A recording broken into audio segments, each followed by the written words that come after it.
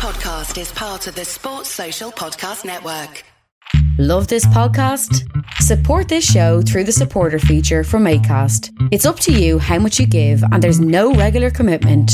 Just hit the link in the show description to support now.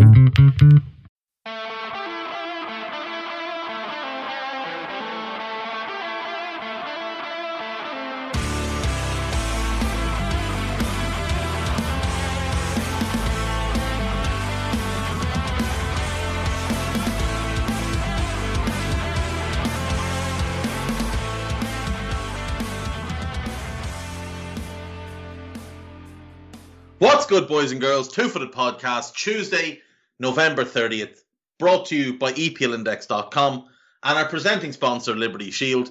Liberty Shield is a VPN provider that's a virtual privacy network, allows you to go online, change your location, access things like American Netflix, or if you're an English expat living in Spain or wherever, BBC iPlayer, ITV Hub. Watch what you want while keeping your data safe. LibertyShield.com, EPL Pod, EPL POD to get 50% off at checkout. And today is the last day that code will be active. So today is your last chance to get 50% off your VPN. LibertyShield.com. Also brought to you by Home of Hopcroft, a giftware and homeware company located in Scotland but shipping worldwide. Check out homeofhopcroft.co.uk. And lastly, do check out the EPL Index and Anfield Index shops, which you can find on Etsy. EPL25 for 25% off at checkout on the EPL shop. Red25 for 25% off the Anfield Index shops. Again, last day for those codes. We will have new codes tomorrow, but these are the best offers you're going to get. 50% off using EPL Pod at Liberty Shield, EPL 25 at the EPL Index shop on Etsy, Red 25 at the Anfield Index shop on Etsy. Right, folks. Two things to start. Number one, I'm having a tremendous day. And the reason I'm having a tremendous day is because I found out last night that someone I'm very fond of, Steve McLean, is being forced to listen to Justin Bieber music while doing research for something to help somebody out. The idea of Steve McLean, who will listen to this, so hello Steve, listening to Justin Bieber and being a believer is one of the funniest things I've ever heard in my life. If you know Steve, you will know he is a cantankerous man, a curmudgeon, and this is joyous, absolutely joyous. So if you follow Steve on Twitter, if you know Steve, I'm not going to give out his Twitter handle, but if you know him, send him a clip of your favorite really crappy pop song. He'll really appreciate that. On sadder note, John Sillett, who was the co-manager of Coventry City when they won the FA Cup in 1987, has died. Sillett was the joint manager with George Curtis when Coventry won their historic FA Cup, beating Tottenham 3-2 in the final. George Curtis himself died earlier this year, back in July, and John Sillett passed away this morning at the age of 85. He played for Chelsea, for Coventry and for Plymouth. He managed Hereford, Coventry and Hereford again. So thoughts with his family, a great life in football, and the architect of certainly Coventry's greatest hour with that FA Cup final win in 1987. And I think given everything Coventry have been through in the past 20 years with relegations, with the turmoil over the stadium, with the bad ownership and more bad ownership and everything that's come around for that club, they can at least today look back on that historic event in 1987. And I do like the fact that they're currently doing very well. They're fifth in the championship. Mark Robins is doing an outstanding job there. Well worth noting that last season's 16th place in the championship was their highest finish in 15 years. Now, admittedly, they'd spent obviously quite a bit of time in League One, but that's a club that's really been through the ringer. A club I've always been fond of. The Big Ron era and some really good players. Peter Undlove, an early Premier League legend. Dion Dublin, Robbie Keane was there. Darren Huckerby was there. Richard Shaw was there. David Boost, who unfortunately suffered that horrendous broken leg at Old Trafford. Steve Agristovic in goal. Just a lot of good memories of Coventry City as a Premier League club. When I was growing up, Coventry were just always a Premier League club. Or at least I remember them always being a top-flight club. Now, they may not have always been a top-flight club. That's just what I remember. If you look back through the years, they came into the top flight in 1967 and were in the top flight until 2001. So they were a top flight club for years and years and years. And since then, they've been in Division 1, which was then then became the Championship. Then they were in the Football League 1. Then they were in the Football League 2 for a season. Back into League 1 and back into the Championship the last couple of seasons and doing really, really well this year. And I would love to see Coventry back in the top flight. They're just a club that, to me, I always associate with a great time for the Premier League. And they're a club I've always had a soft spot for. Highfield Road was a great stadium, one of those proper old stadiums. And things never went well once they moved to the Ricoh Arena. Right, moving on.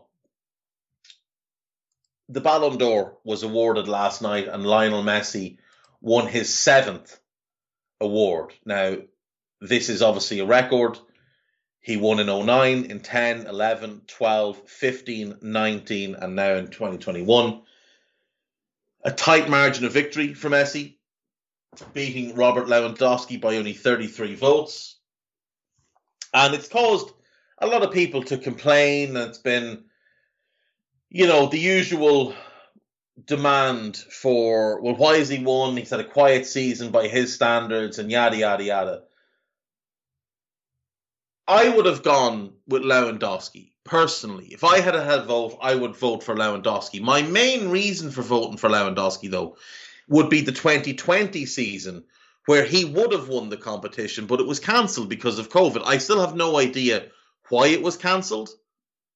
Like, just because you couldn't hold an award ceremony, you couldn't have done it over Zoom or something. You couldn't have just made the announcement that he'd won and given the man the award and recognition that he deserved. The smart thing for them to do would be to now announce that we've decided that Lewandowski was the 2020 winner. That would be the smart thing to do. The PR move would be to give it to Lewandowski for 2020 because he deserved it. Did Messi deserve it for 2021? Maybe. It's definitely not a no. I've seen people say, he had a bad season. We didn't have a bad season. That's nonsense. It's absolute nonsense to suggest he had a bad season. I saw John Aldridge say that, it was the quietest season of his career. Well, it was a better season than the season before that. So that's categorically untrue. For Messi, it was a quiet season. For Messi, with the standards that he has set. For anyone else, it was a great season. A genuinely great season. What Lionel Messi did last season, with 58 goals and assists in 57 games, is tremendous. Remember, there are two standards in football. There is the Messi standard and then there's everybody else. So by anybody else's standard, what Messi did was brilliant. By his standards, it was the standard of a 34-year-old version of himself. We're talking about a man, arguably the greatest player ever, undoubtedly top 3, certainly the greatest player of his generation by a country mile. And I've seen other people suggest that well, this is now 2 undeserved awards he had because Wes Schneider should have won it in 2010. Okay, fair enough. Fair enough. Maybe you believe that Wes Schneider should have won it in 2010. But allow me to counter that by saying that Messi should have won it in 2013, in 2014, in 2016, in 2017, in 2018. So you can have 2010.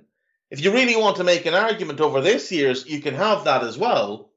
But let's not pretend there's not 5 other awards that he should have won.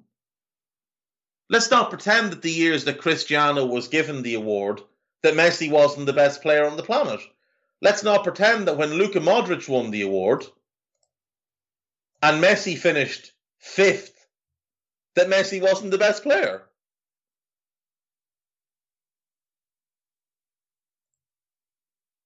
It's very, very strange to me that people want to diminish the achievements of this player. The greatest player of the generation, many people's choice as the greatest player ever. He's a ridiculous alien. Is he still the greatest player ever? If your view was that prime Messi was the greatest player ever, fine, I'm not going to dispute it. That's your view and you're welcome to it.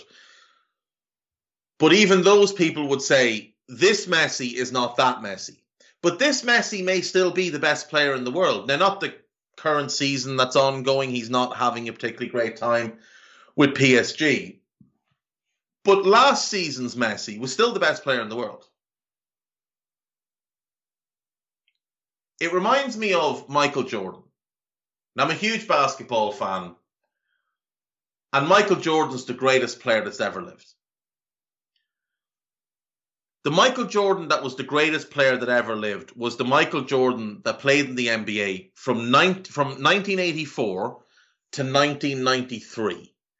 The first Jordan run. That's the greatest player who ever lived. The one who came back after retirement was no longer the greatest player who'd ever lived, but he was still the greatest player in the world. And Messi, while maybe no longer at the level of being the greatest who's ever lived, is still the greatest player in the world. He's still the best player on the planet. Now, you can argue that this season it could be Salah, it could be Lewandowski, it could be Karim Benzema.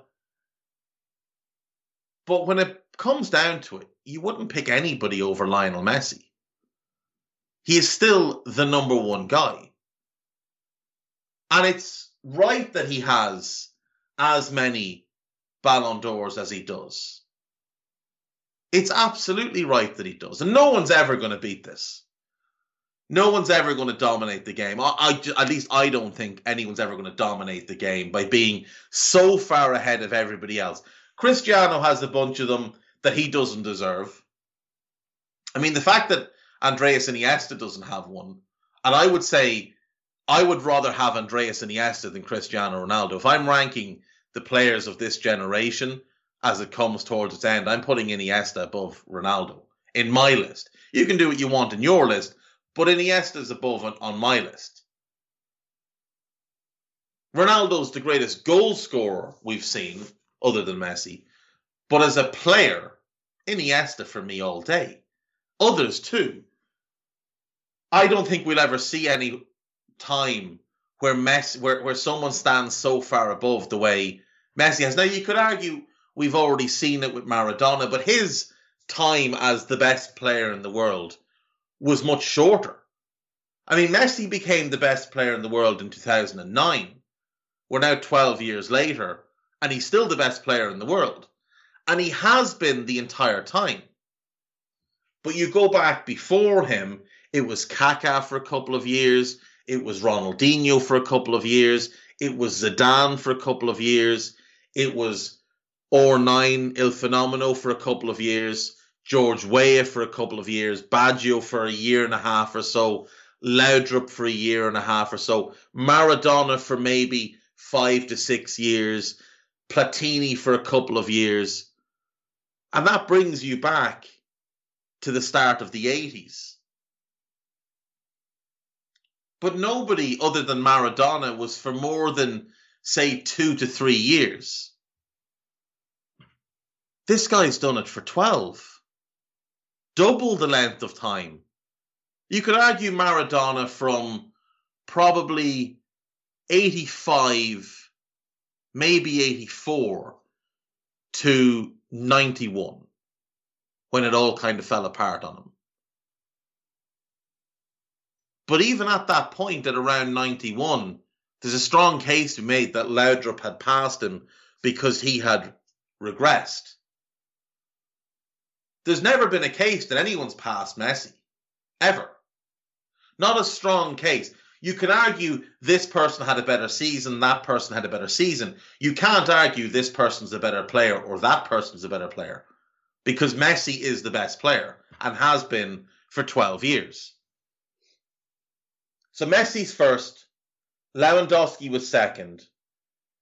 Jorginho finished third, which is laughable. I mean, the guy had a mediocre season for Chelsea, but turned up in the knockout phases of the Champions League for 5 games and then had a good Euros. Not a great Euros, a good Euros.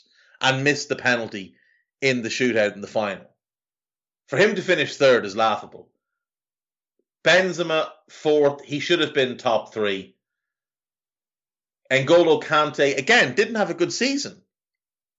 Was good in Chelsea's knockout run in the Champions League. Wasn't particularly great at the Euros. Kante's far too high. Cristiano being 6th is a joke.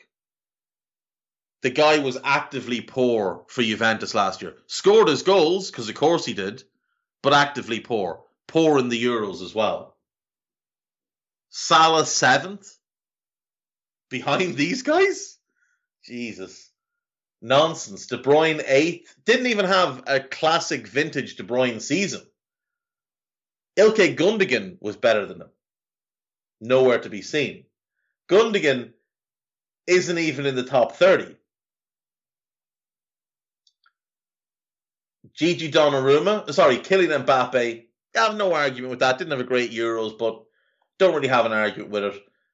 Donnarumma, average enough season last year for Milan. A lot of distractions over his future. Great Euros. Erling Haaland, no problem. But Romelu Lukaku should have been above Haaland. What Lukaku did in Serie A last season was sensational. And that's a more difficult league to excel in than the Bundesliga. Chiellini and Bonucci, 13th and 14th. You're not getting any arguments from me. They didn't have great seasons, but for the careers that these guys have had, to have them, next to each other is absolutely fine with me. Love both. One of the great centre-back pairings of all time. Raheem Sterling finished 15th. Raheem Sterling had probably the worst season of his career last year. He had a good Euros. But he had a bad season last year, and he's having a bad season this year. Neymar in 16th, based on what? Based on what? Winning the French Cup? He wasn't particularly good at the Copa America. And PSG failed to win the league title last year. Suarez in 17th. Won a title with Atletico Madrid. Got thrown out of Barcelona. Went to Atletico Madrid and won a title. 17th. Behind Neymar and Sterling. Simon Kjaer, based on what he did on the pitch, wouldn't be on this list. But he is absolutely on this list because of the man that he is and the man that he showed himself to be at the Euros. So no problem with Simon Kjaer. Mason Mount in 19th, I don't have a problem with. Mason Mount had a great season for Chelsea last year and a good Euros. Riyad Mahrez in 20th, I think that's a bit questionable. Bruno Fernandes should have been higher. I mean, he carried a Manchester United team to second last season. It's not his fault that he's forced to play with Cristiano now for club and country, and that Cristiano's habit of making those around him worse has just rubbed off on him. Lautaro Martinez, he should be higher. He had a brilliant season for Inter last season. Harry Kane should be higher. 23rd is an abomination. He only got 4 votes. That's an abomination. Most goals, most assists in the Premier League last season. A historic season for Kane. Not his fault that he's surrounded by dross. Now, he wasn't good at the Euros, but he got his goals. So he had a better season last year than Cristiano. I mean, if all Cristiano had to do was score some goals, Kane scored more goals at the Euros. No, Cristiano scored more goals at the Euros. Cristiano scored, I think, 5 at the Euros. Tap-ins and penalties, admittedly. But, I mean, Kane had a better domestic season, without question. Without question, he had a better domestic season. Kane wasn't responsible for his club falling apart. Cristiano scored 3 goals more. Kane had 11 assists more. It's all about Kane in that debate. Pedri in 24th, no problem there. Phil Foden in 25th, no problem. Gerard Moreno getting a vote is interesting. They did win the Europa League, though, so fine. Nicola Barella, no problem at all. Great Euros. Great domestic season with Inter. Ruben Diaz, really? Luka Modric and Cesar Azpilicueta finishing out the top 30. Azpilicueta. Amazing. Absolutely amazing. Edouard Mendy didn't get a vote. It's incredible. So the Copa Trophy, which is given to the best player under the age of 21, went to Pedri. Jude Bellingham second, Jamal Musiala third, Nuno Mendes now at PSG fourth, Mason Greenwood fifth, Bukayo Saka sixth, Florian Wirtz seventh, Ryan Gravenberch eighth, Giovanni Reina and Jeremy Doku rounding out the top 10. Don't really have an argument with that, but when you look at this list and then you think of all the other great young players, the likes of even Haaland and Mbappe, who are established but still really, really young, this is why I say we won't see another Messi, certainly not anytime soon, and certainly not for that type of length. Alexia Putellas of Barcelona won the Women's Ballon d'Or. Jennifer Hermoso of Barcelona in second. Sam Kerr of Chelsea third. Vivian Miedema of Arsenal fourth. And Lieke Martens of Barcelona in fifth. 3 Barca players in the top 5. Very, very impressive. There is 5 Chelsea players in the top 11, which is also really impressive. And 2 English women in the top 20. So between that and the 3 English players who finished in the top 10 in the Copa, and then we have 4 English players in the top 30 in the Ballon d'Or. Not a bad night for the English players. I take issue with the Yashin Trophy, which is given to the best goalkeeper. Donnarumma won, and you know what? Fine. Mendy second. So if Mendy's second in this, and not a whole mile behind Donnarumma, Mendy got over double the amount of votes anyone from third down did. Well over double. But yet he didn't get one single vote in the Ballon d'Or while Donnarumma finished 10th. That doesn't make sense. Jan Oblak third, Ederson in fourth, Manuel Neuer fifth, Emi Martinez sixth. Great season for Villa, no problem. Kasper Schmeichel in seventh, I have an issue with. He didn't have a particularly good season. He won an FA Cup, but he didn't have a particularly good season. Thibaut Courtois, Keylor Navas, who was so good that PSG went out and replaced him in the summer. And Samir Handanovic. Best striker of the year given to Lewandowski. That award created, I think, purely to give him an award. Should have just given him the 2020 Ballon d'Or. And club of the year is Chelsea. They won the European Cup, despite the fact that they finished fourth and were clearly not the best English team. They did win the European Cup, so, you know, it is what it is. I think a lot of the griping and moaning about this is just a bit pointless. These competitions are popularity competition. And Lewandowski isn't as sexy a name as Messi. He's Polish, so he's not as big time from one of those, elite footballing nations. Plays in the Bundesliga, which doesn't have the same hype as the Premier League, Serie A and La Liga, the three traditional powerhouses.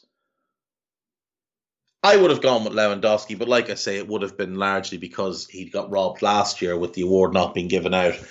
But yeah, Messi's the best player in the world. He just is the best player in the world. He's not the best player of all time anymore because he's not at that level anymore.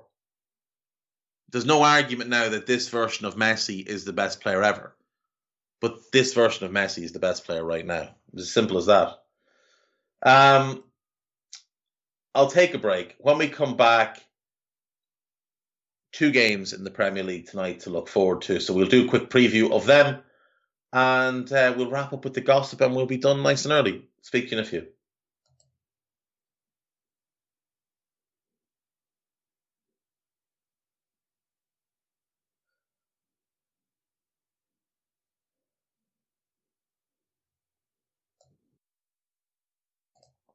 Right, welcome back. One last thing on the Ballon d'Or. Cristiano Ronaldo has accused the French football editor of lying about his only ambition before retiring being to win more Ballon d'Ors than Lionel Messi. Ballon d'Or organizer Pascal Ferre made the claim to the New York Times. So he said, Ronaldo only has one ambition, that is to retire with more Ballon d'Or than Messi, and I know this because he has told me. Cristiano has said he lied, he used my name to promote himself and promote the publication he works for. It is unacceptable that the person responsible for awarding such a prestigious prize could lie in this way. In absolute disrespect for someone who has always respected France football and the Ballon d'Or, the biggest ambition of my career is to win national and international titles for the club I represent and the national team in my country. I always win for myself and the clubs I represent. I win for myself and for those who love me. I don't win against others. It's hard to believe a word that comes out of his mouth, to be honest, especially when he did that interview with Piers Morgan and Morgan said, what's your, if you could win one thing, what would it be? And he said the most golden balls. That's what he said. It's his own words. He said he thought he should win the most golden balls and he thought he deserved it. Because in his mind, he thinks he's the best player ever. Now, it's fine for him to think that. And that mentality is why he's had such a great career. But to come out and claim that this other man has lied when you have said in another interview that that was your ambition, that's the first thing that came to your mind. Morgan asked the question, and the first thing that came to your mind was to win the most golden balls. If you ask Lionel Messi that question, he'll say to win Champions Leagues, to win a World Cup for Argentina. And that's the difference between Messi and Cristiano. That's the difference between a great goal scorer in Cristiano and a great player in Messi. Messi's about the team. And you can look up and down at their stats over the years, goals, assists, chances created, etc., etc. And the difference between Messi and Cristiano is Messi plays for the team. Cristiano plays for Cristiano. You can see it in the type of performances they put in. You can see it in the effort they put in. Now, don't watch the video of Messi strolling around in the Man City game and use that to hang him. But when he was at his peak, when he was a younger man, he was a pressing monster at Barcelona. Constantly on the move, constantly looking for the ball, looking to make things happen. Right, we do have 2 Premier League games tonight. First up, bottom of the table clash. 20th place Newcastle face 19th place Norwich. Norwich, a team in form. 2 wins and a draw from their last 3, giving them 7 points. Newcastle, 2 wins in their 2 defeats and 3 draws from the last 5. 6 points on the season, no wins, negative 14 goal differential, and the worst defence in the league.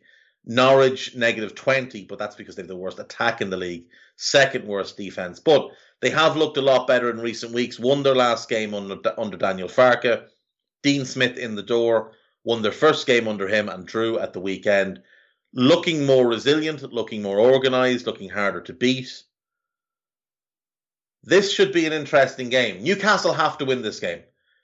There is no room for error for the Toon. They have to win this game. They get Norwich tonight, and then at the weekend, they get Burnley, both at home. And I think they have to win both games to stay up. I think if they lose both, the gulf is going to be 12 points minimum between them and the teams above. I don't think they can afford... Sorry, the gulf is going to be 6 points. They'll have 6, the others will have 12. I don't think they can make that up. Not when you consider that Leeds, Watford, Southampton are going to be picking up points along the way.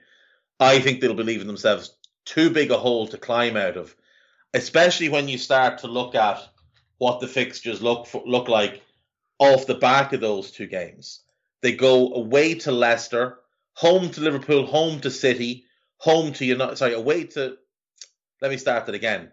They go Newcastle, Norwich at home, Burnley at home. Then they go away to Leicester, away to Liverpool, home to City, home to Manchester United, away to Everton, away to Southampton, home to Watford, away to Leeds, home to Everton.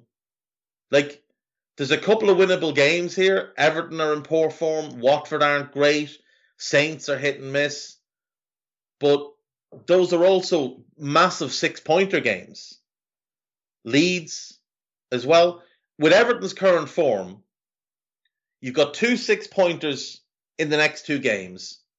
Then 4 that'll be really tough. Leicester, Liverpool, City and United.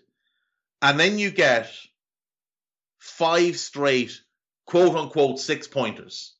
Both Everton games, Southampton, Watford and Leeds. That is a really tough run. A really tough run for Newcastle. And we could get to the middle of January and they're just cut adrift at the bottom of the league. And the second Everton game, the last game of that run I've just gone through, of 11 games, that's February the 9th. February the 9th, they could be dead and buried. They really need to start getting points on the board. They've got to start winning football matches. They have to beat Norwich. They have to beat Burnley. Because they're unlikely to take a whole lot of much from the 4 that follow. I don't see them going to Leicester and winning. Certainly don't see them going to Anfield and getting anything. City will trounce them. Manchester United at home, maybe. But they've got to give themselves a fighting chance that when they roll into that run of Everton, Southampton, Watford, Leeds and Everton again, that they're not miles behind everybody else. They have to win these next 2 games. Now, heading into the game tonight, Matt Ritchie is suspended, Jamal Lascelles is suspended, Paul Dummett is injured, and Dwight Gale is injured. Federico Fernandez is expected to come into the team for Lascelles. I don't know how he can live up to the expectations that's been set for him. People have behaved like he's some sort of great defender, as if he's Van Dijk. But when he was in the team, it's not like he was particularly good. It's not like they were a good defensive team with him in the team. He was part of a bad defence. So he's got huge expectations to live up to. My assumption is that Jamal Lewis will come in at left back. Fella's barely played all season.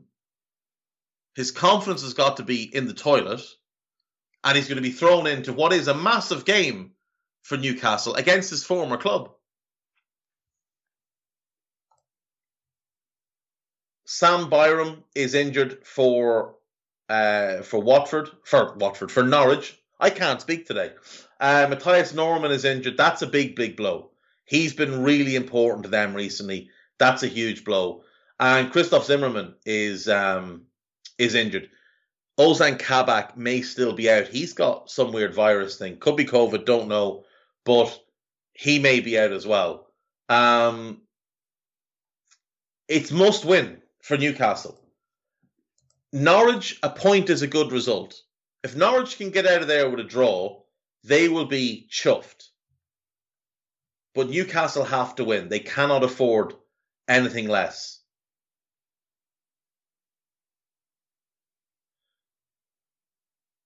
That's the 7:30 kickoff. At 8:15, Leeds will play Crystal Palace. Leeds are 17th. They are 3 points clear of the relegation zone, but Burnley have a game in hand and a better goal difference. So Leeds could really do with starting to pick up some points. Palace currently sit 11th. They've been really good this season. They were poor at the weekend, without doubt their poorest performance of the season. Only their third defeat, though, but they had lost to Chelsea and Liverpool, the two of the three best teams in the country. Losing to Villa at home was very, very disappointing for them, especially as Villa are now level on points with them, and they've been much better than Villa this season. Their issue has been not turning draws into wins. 7 draws this season. It's the most in the league. But they have only lost 3 times. And when you consider Brighton have lost the same amount of times and then only the top 3 have lost less, it's pretty impressive what Vieira's done. A neutral goal differential, scored 19, conceded 19. You'd like to see them score a couple more goals, concede a few less, but like I say, 6 of those goals came against Liverpool and Chelsea. 3 came against Burnley in that mad game. Defensively, they have been good this season. Guehi and Anderson have looked really good at centre-back. I like the look of Mitchell. I think they need a right-back. Joel Ward wouldn't be for me, but he's done solidly enough this season. Leeds have got to get a win here. They've only won twice this season. They've been hugely disappointing. It is second season syndrome. We've talked about this before. We talked about it all through last season with Sheffield United. Was told it wouldn't happen for Leeds. They were too good, too well prepared, blah, blah, blah, blah, blah. Nothing properly prepares you for teams figuring you out. And teams have figured Leeds out a bit this season. They figured out the overloads. They figured out the pressing. They figured out where the holes are defensively, and there are holes defensively. There's also championship players in that Leeds team. Championship caliber players who got through last season by the skin of their teeth because teams started to figure them out second time around. This season, they're being exposed. Liam Cooper has been awful. Dallas hasn't had the same kind of effect. I don't think Matthias Glish has been as good this season. They've had injuries, of course. Llorente missed some time. Phillips has missed time. Rafinha missed a couple of games. Rodrigo missed a couple of games. The biggest loss has been Bamford. They have no goal scorer without Patrick Bamford. He is unlikely to play tonight, as is Luke Ayling. Robin Koch is still out. He had surgery. He could be out for a while. Without Bamford, it's hard to see them scoring goals. Now, for Palace, no James McArthur. That's a blow. He's been good. No Joachim Anderson is a big blow. And I wonder who will play instead of him. Will they move Kouyaté to centre-back? Certainly, it's one option for them. He played quite well there last season, to be fair, under Roy Hodgson. But it's not a position he's massively familiar with, other than the games he played there last year. You look through the squad, and there's not a whole lot of options. They are short on depth centre-back options. Martin Kelly could come into the team. Bringing him in cold could be a big ask. Jaro Riedeveld was a centre-back when they bought him, but he's pretty much exclusively played in midfield the last couple of years. You could bring in James Tompkins. Again, you're bringing him in cold. He might be the best option. He's made 3 appearances thus far this season. It probably will be him who steps in. But losing Anderson is massive. He's been so important. What a good signing he was. These are 2 big games at the foot of the table.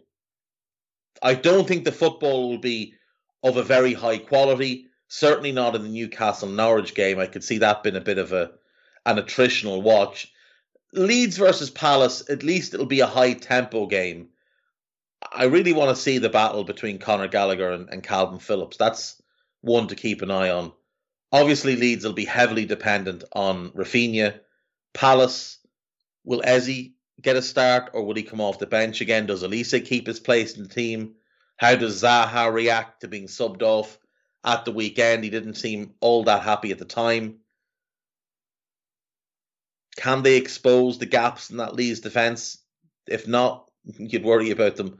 I think Palace are probably a slight favourite going into that game, but I will go with a draw. I'll go with a 2-2 draw in the Leeds-Palace game. Newcastle-Norwich is hard to pick. Newcastle have just been so poor. Now, they have looked slightly better under Eddie Howe, but, I mean, that's like saying that my car crash was slightly better than yours. It's not a good thing.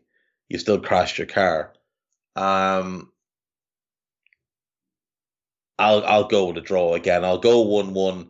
Don't think Norwich will score too many goals, but I don't think Leeds or Newcastle have much capability of scoring goals either. I will go 1-1 in the Newcastle-Norwich game and 2-2 in the Leeds-Palace game. Better games tomorrow, 6 games tomorrow, and then 2 on Thursday as well. So it's a nice week of football. And the Thursday games are very interesting, so I'm looking forward to getting to those. But that's basically us then for today. Did want to advise that you should read a piece on the BBC website. Go to bbc.com/sport/football and look for the piece on Arrigo Sacchi's Immortals and their brush with death. And I'm looking at a picture of this AC Milan team from 1989, and it is absolutely sensational. Just a who's who of great players. You've got in the back row in this picture, you've got Maldini, maybe the greatest defender of all time. You've got Marco van Basten, maybe the greatest number 9 ever. Ruud Gullit, who at his prime was the second best player in the world. Carlo Ancelotti, people forget what a great player he was and what a great playing career he had. He was an outstanding midfield player and key to those Sacchi teams. Frank Rijkaard, one of the greatest defensive midfielders ever, went on and became a really good centre-back with Ajax and won a Champions League with them as well. Giovanni Galli, the goalkeeper, underrated, very impressive keeper, had a good career. You've got maybe the best centre-back ever in Franco Baresi. What a player he was. What a sensational player he was. Roberto Donadoni, I mean, it doesn't get much better as a right-sided or left-sided midfielder, hard work, quality on the ball than Donadoni. Billy Costacurta, maybe the best man-to-man marker the game's ever seen. Sensational defender, always underrated because of who he played with. Angelo Colombo, another hard-working, high-energy midfielder, very underrated, often overlooked when people talk about this team. And Mauro Tossotti, the best right back the games had seen at that point. As a defensive player, flawless, very good going forward. Not a ball carrier so much, but a solid passer, would overlap, would do everything you'd want. Basically the precursor to the sort of recent generation of Spanish right backs. Your Arbeloas, your Carvajals, your Azpilicuetas. A really good defence-first fullback, but solid going forward. That is a sensational team. They would go on to beat Steaua Bucharest 4-0 in that final. But that piece is about earlier in that season and a trip to Belgrade. So do give that one a read. Right, unfortunately, we're going to have to end on sad news today. Former Liverpool and Arsenal legend Ray Kennedy has passed away at the age of 70. He played for Arsenal between 1968 and 1974, joined Liverpool and spent 8 years at the club, then moved on to Swansea, then Hartlepool, and then spent some time in Cyprus. He made 17 appearances for England, winning 3 caps. He was diagnosed with Parkinson's in 1984, which brought to a very premature end his distinguished football career. He was forced to sell his medals in 93. It's been a very tough time for Ray Kennedy and his family, but an absolute legend on the pitch. Won a league title and an FA Cup with Arsenal in their double season of 71. Won 5 league titles, a UEFA Cup, 3 European Cups, and a League Cup with Liverpool during his spell at the club. Ray Kennedy, an absolute icon, a legend to many, a great, great player. Rest in peace. Thoughts with his family at this sad hour. We are going to have to end on the gossip just to cheer things up, because that's heartbreaking news. He has had such a tough time over the past 40 years since his diagnosis. Barcelona are keen to sign Manchester City and Spain forward Ferran Torres. They're keen to sign everybody. They have no money. Executives from Barcelona spoke to Torres' representatives at Monday's Ballon d'Or. It's nonsense. Barca are interested in Anthony Martial. I wouldn't say so if they've seen him play. Paul Pogba recently spoke to Paris Saint-Germain president Nasser Al-Khelaifi, but the French club insisted it was nothing more than a chance meeting. We'll see come summer. Manchester United are set to watch Amadou Haidara with a view to a possible move in January. So this is a very basic 1 + 1 = 3 link. He was the last signing made by RB Leipzig when Ralf Rangnick was the coach for 1 year in the Bundesliga. He has not excelled at Leipzig. He has struggled for playing time. I don't see United making a move for him. Football Insider, the big spoofer that he is, says that West Ham are interested in Nat Phillips. Wolves could lower their asking price for Adama Traore to 20 million, and that could alert Liverpool. Let me confirm that it will not alert Liverpool. But again, it's Football Insider, so you throw it right in the bin. Leeds are considering a move for Mariano Diaz of Real Madrid. That would be an interesting signing.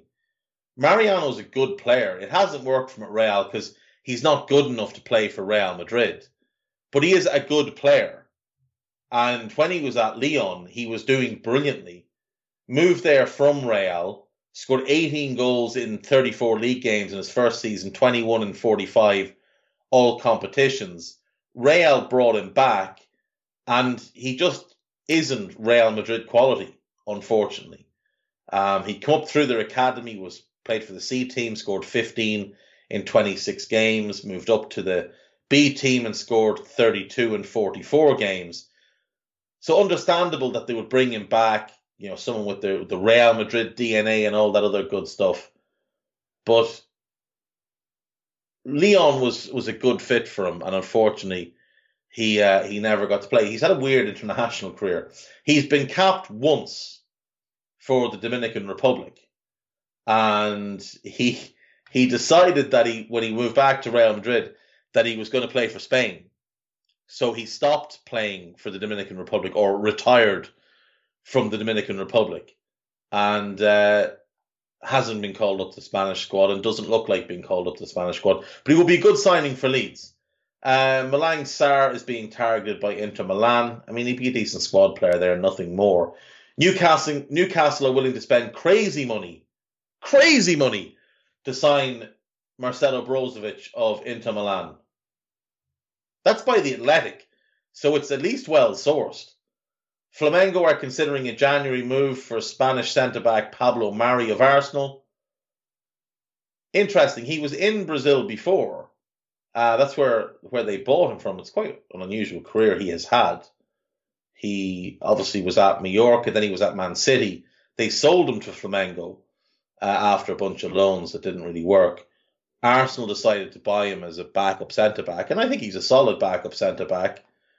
But he's had a rather bizarre career.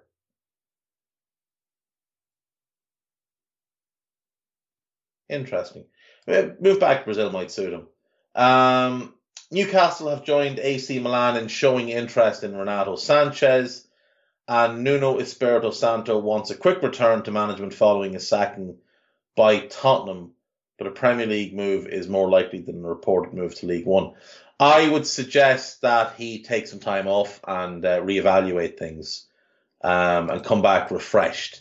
That would be my bit of advice to Nuno. He has been linked today with the Everton job, and tomorrow we'll talk about Everton and Rafa and what could happen should he get the sack and who could come in. But needless to say, my favourites among those that the bookies are offering odds on. Duncan Ferguson at 2-1. Magnificent. He's only been there for 7 years of failure. Why not let him fail all by himself? Maybe that's how they get rid of him. Give him the manager's job, let him fail, and then you can sack him. I think they're just scared to sack him in case he wrecks the place. Steve Bruce at 10-1. Oh, chef's kiss on that one. And John Terry. If ever was a man well suited to managing Everton, it could be John Terry. That is it today, folks. That's the show. Thank you as always. I will see you tomorrow. Bye-bye.